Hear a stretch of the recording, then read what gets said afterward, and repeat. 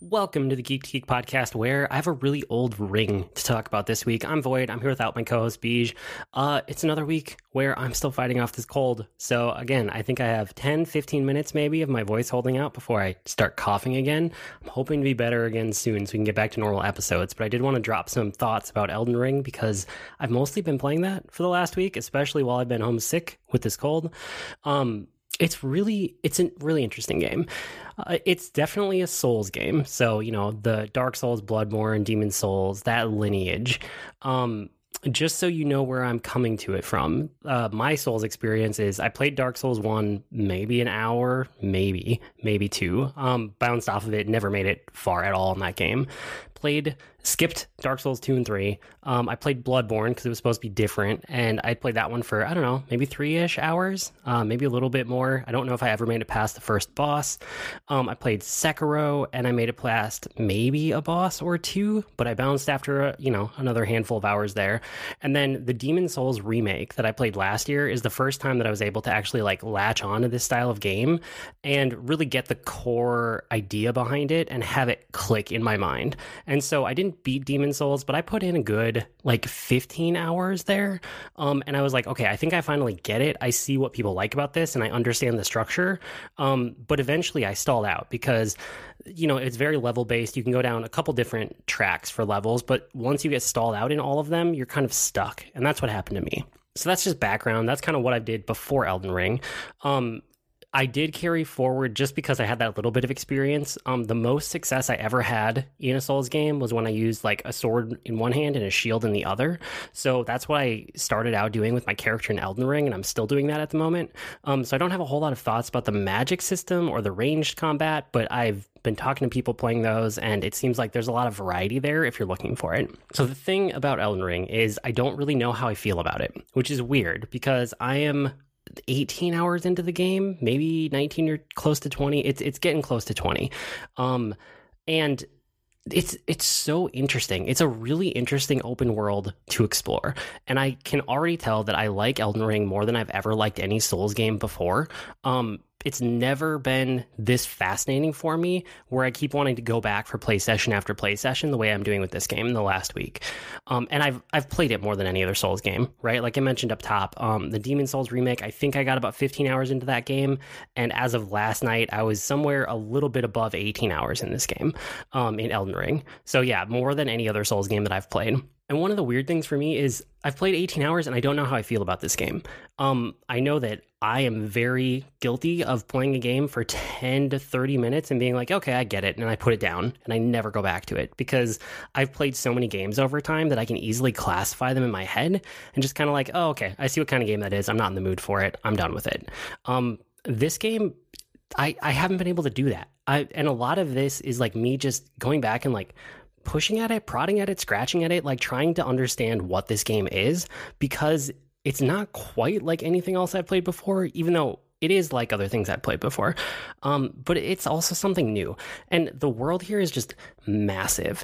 I kept thinking that I would push into new areas, I'd open up some more of the map, and I would think, okay, now I'm seeing the full size of the map, because there's a lot here.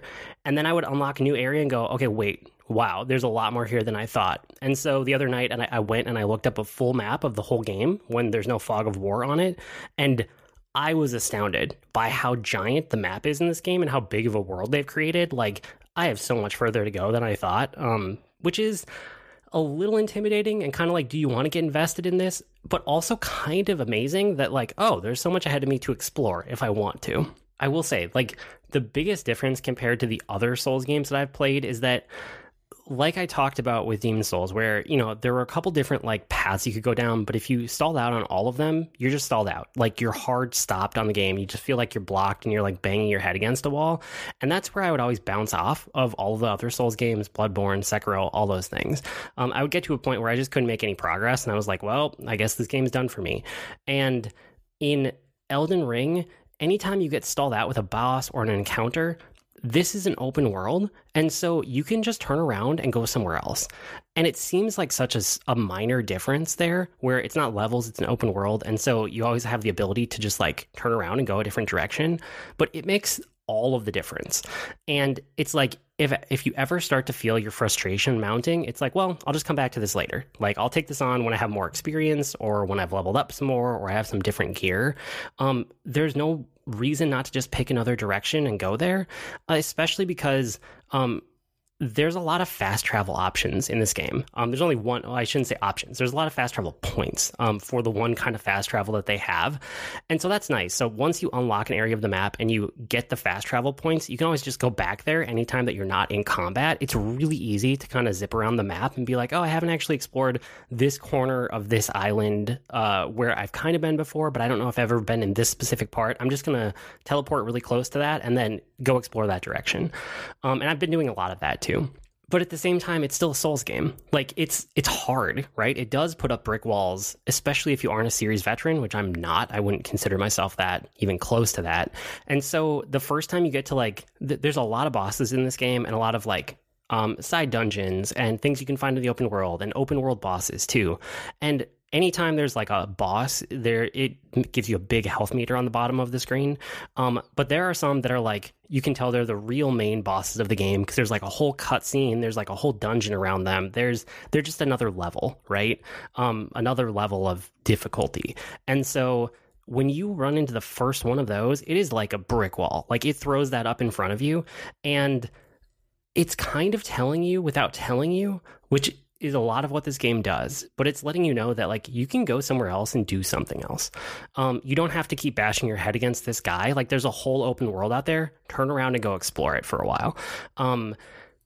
But, you know, it's not easy. It's difficult and it's obtuse, and the systems here are not user-friendly at all. Nothing is ever spelled out for you. They just don't explain things. And so the first probably 10 hours with this game, I had most of my frustration was coming from that and not the difficulty. It was that I would pick up items and have no context for what this is, or talk to somebody and they would say a bunch of proper nouns and I have no idea what they're talking about. Or I would go in a direction and I would stall out because it's like, okay, there's a puzzle here, or a key I need, or an item, or like something that I don't know, that I'm just missing the pieces. And for a while that was frustration, and now I've been playing enough of it that I think that it's actually one of the game's strengths. It's really weird because there are some things I wish they did from like a user experience standpoint and a UI standpoint for that matter, to just explain things to players. But there's also an aspect of the world being mysterious and unexplained. And so that's the thing, is I wish they explained some of their systems better and they made them easier to interact with. But I'm actually coming around to the fact that the world itself is not explained that well, because it gives you this sense of wonder that I haven't gotten in many other games in a really long time. And I do think that Elden Ring is doing a lot to kind of redefine open world games, even though bits and pieces of it, like I could tell you that this is kind of like Breath of the Wild via a Souls game, and you're not that far off, right? Like, you mix and match those two and you kind of get to this game, but it's different. Like, there's something new here. This is a new twist on open world, and especially coming off of something like Horizon Zero Dawn, which I just beat the other week, which is a map game, right? Where I know I talked about that, but just as a reminder, a map game is something I would consider like you keep unlocking parts of the map and it just fills with icons. There's icons everywhere. There's so many things to do and so many side missions and so much content, and you just zoom out and it's just icons everywhere, and you zoom in and there's icons everywhere, and it's like, okay, there's a million things to do here.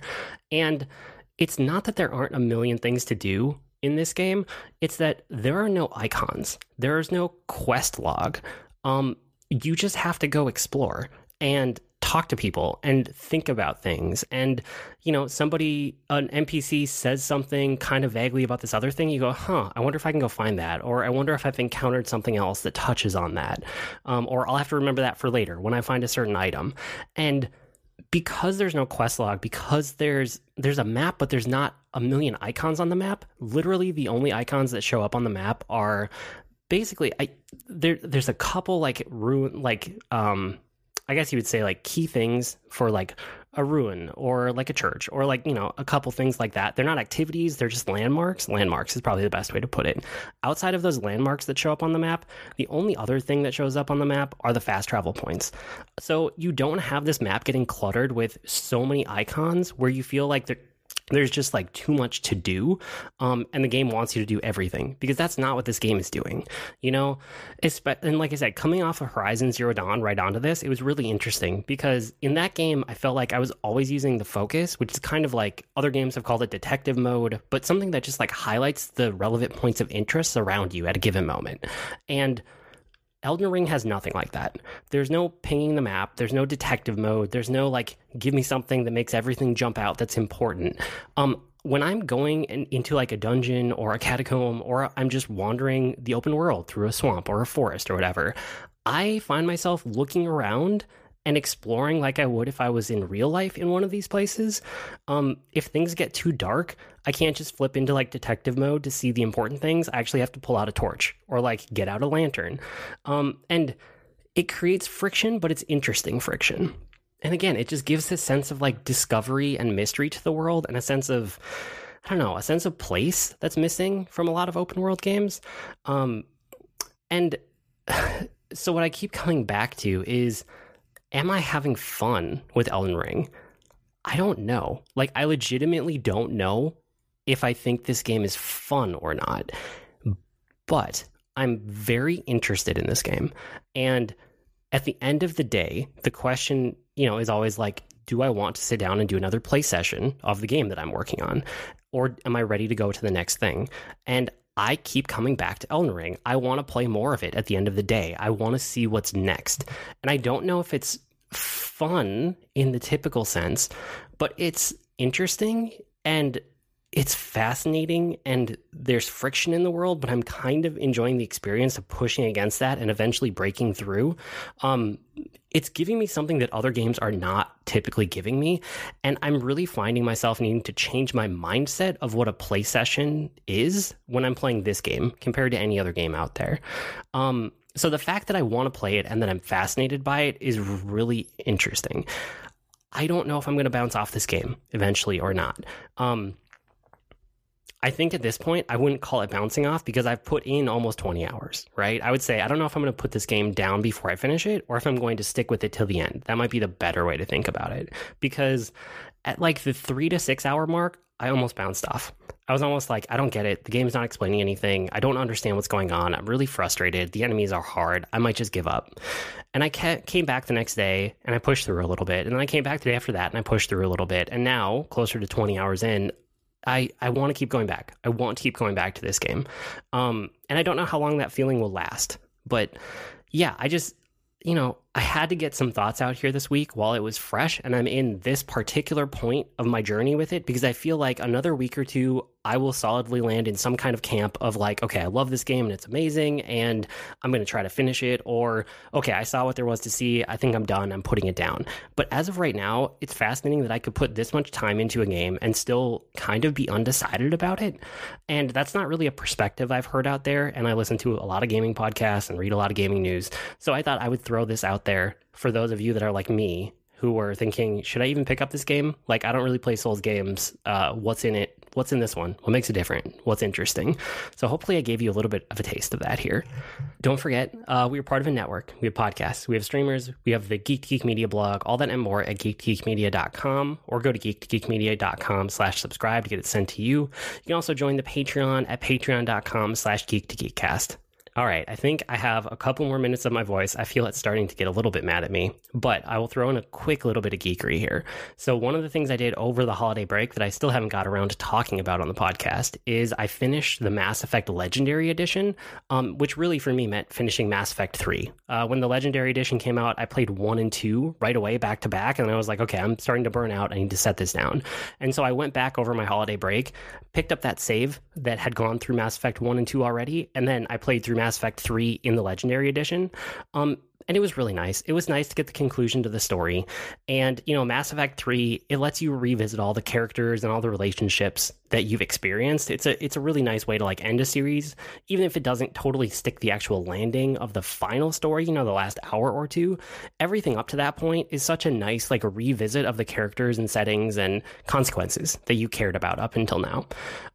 The other thing in Mass Effect 3 that I liked a lot was that all the DLC is here because it's the Legendary Edition, and the Citadel DLC specifically is really good, and I'm super glad I got to play it. it is a DLC that wasn't out and wasn't available when the game first launched, so I'd never played it before. But it gives you a chance to like just hang out with all of the people that you've joined up with and like partied up with over the course of the series. And in a way where it's a different setting, it's not on the ship, and you get to just kind of hang out with all of your friends again. That feels like almost the true ending of the game. And it's also funny without being too in your face about it. It's self-referential back to the earlier games. It really pays off a lot of these relationships in a way that the main story doesn't. And it's almost weird to me that like this is side content, because the Citadel DLC was almost more impactful than the actual ending of the Mass Effect trilogy, going back to it. So yeah, I enjoyed it a lot. This is one that can't make my game of the year because this was definitely a last year thing, but I did want to bring it up because if you haven't played Mass Effect Legendary Edition, it's really good, and it's also, I think, on Game Pass right now. So if you're interested in picking it up and you already have Game Pass, there's no reason not to check it out because you're already getting it. That's probably it for today. You can write to us with comments, suggestions, or feedback. Our email address is geek2geekcast@gmail.com, or reach us on Twitter @geek2geekcast. We also have discussions on Slack and Discord. You can go to geek2geekmedia.com for invite links there. I blog at agreenmushroom.com, or you can find me at grnmushroom. That's green mushroom without the E's on Twitter. I'm also on the Disney Forever podcast, where we watch and react to a different Disney movie every week. BJ is on Twitter at Professor Beej, and he's on the Dragon Quest FM podcast as well. I've been Void without Beej this week, but again, hopefully we'll get back to normal soon. That'll do it for this week. See you next week, geeks.